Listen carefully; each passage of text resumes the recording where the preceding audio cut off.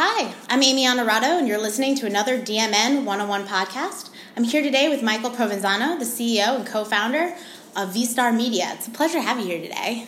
Yeah, thanks for letting me have you, Amy. And just for a little bit of background, Provenzano founded V-Star in 2012 with the goal of bringing out-of-home advertising into the programmatic age and making it easier for out-of-home media owners to compete for ad dollars on digital channels like mobile. Michael also brought to market a hardware-agnostic cloud-based platform for creating and deploying IoT applications and operating connected signage networks.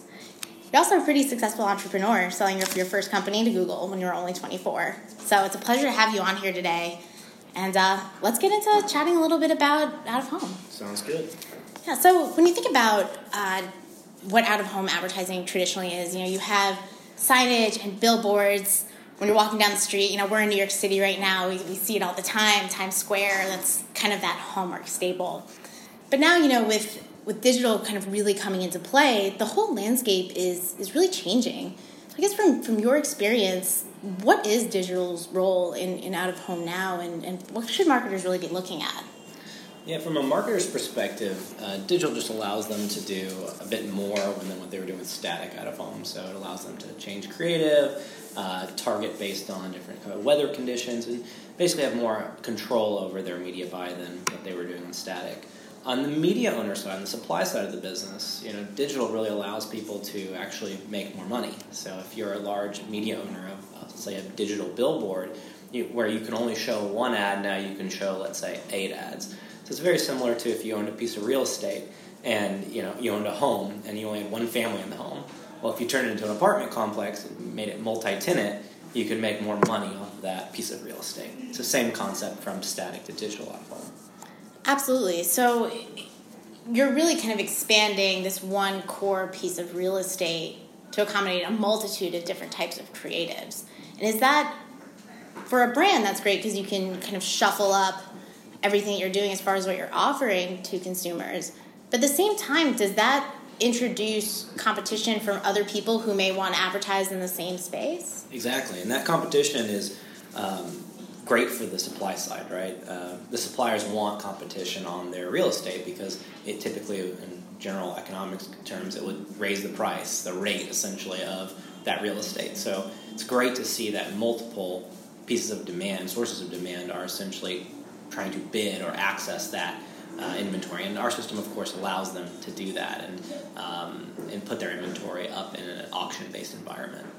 Today, that in trade organizations like Geopath, for example, that does a great job of aggregating all the impression data for our industry, along with Nielsen as well for validating.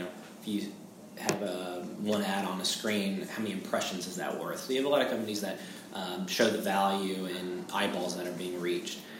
Where V-Star focuses is actually going a little bit further. So half of our business is focused on building systems for transacting media, so basically giving the buyer and seller a piece of software to transact with. The other part of our business and software is focused on processing location data. So we actually process mass amounts of GPS data and carrier data in order to better understand consumer movement patterns and really understand that consumers who are exposed to out-of-home, did they then go into the store, did they then purchase a product? And so that's the real takeaway for a lot of these marketers and the things that they're thinking about long-term and why digital becomes even more valuable for them. They can change that messaging and they can make decisions based on what data is telling them about consumer movement. Location data is really interesting. It's something that at DMN we cover quite frequently, and I think, there's location data on a very kind of mobile standpoint. Marketers can see, hey, this person is X blocks away from our store, maybe we should send them an email or serve them an ad that way. And how does that type of thinking translate to the out-of-home? Because it's not, it's more of a one-to-many type of thing instead of that personal, super personal, I guess, right on your phone experience. Yeah, so that one-to-one messaging is really great for mobile, and you've got that direct tie, and you usually have a device that you need to go off of. In out-of-home, what we focus on, both because it's a one-to-many medium, also because it's a much more privacy-safe way of looking at location data, but we look at the habitual nature of consumers. So, we're less interested in, hey, you're standing on a Lowe's parking lot, therefore show you a Home Depot ad. I'm more interested to know that you're a consumer who goes to Lowe's twice a month on Sundays, usually between 1 and 5 p.m. that's more interesting to understand the habitual nature of consumers. And most large brands are trying to break habits of consumers.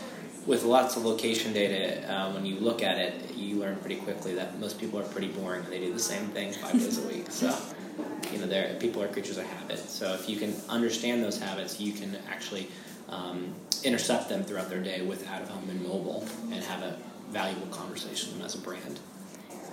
So I guess, the end goal is always really that return on investment. When you think about what traditional out-of-home was, you had the billboards and even, print advertising.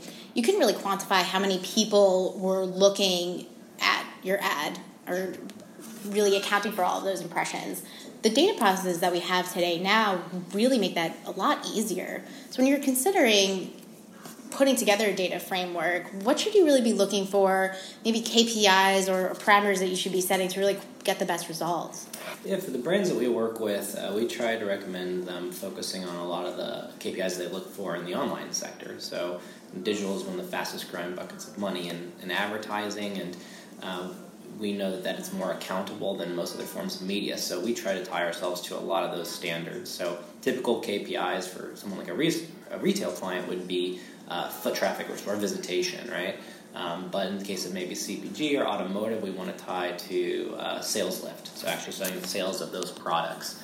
And from our perspective, location data is really the holy grail in tying all that together, because location data can tie back to households, which has transactional data sets, and location data, of course, can tie back to not only exposure to out-of-home, but also visitation into that store.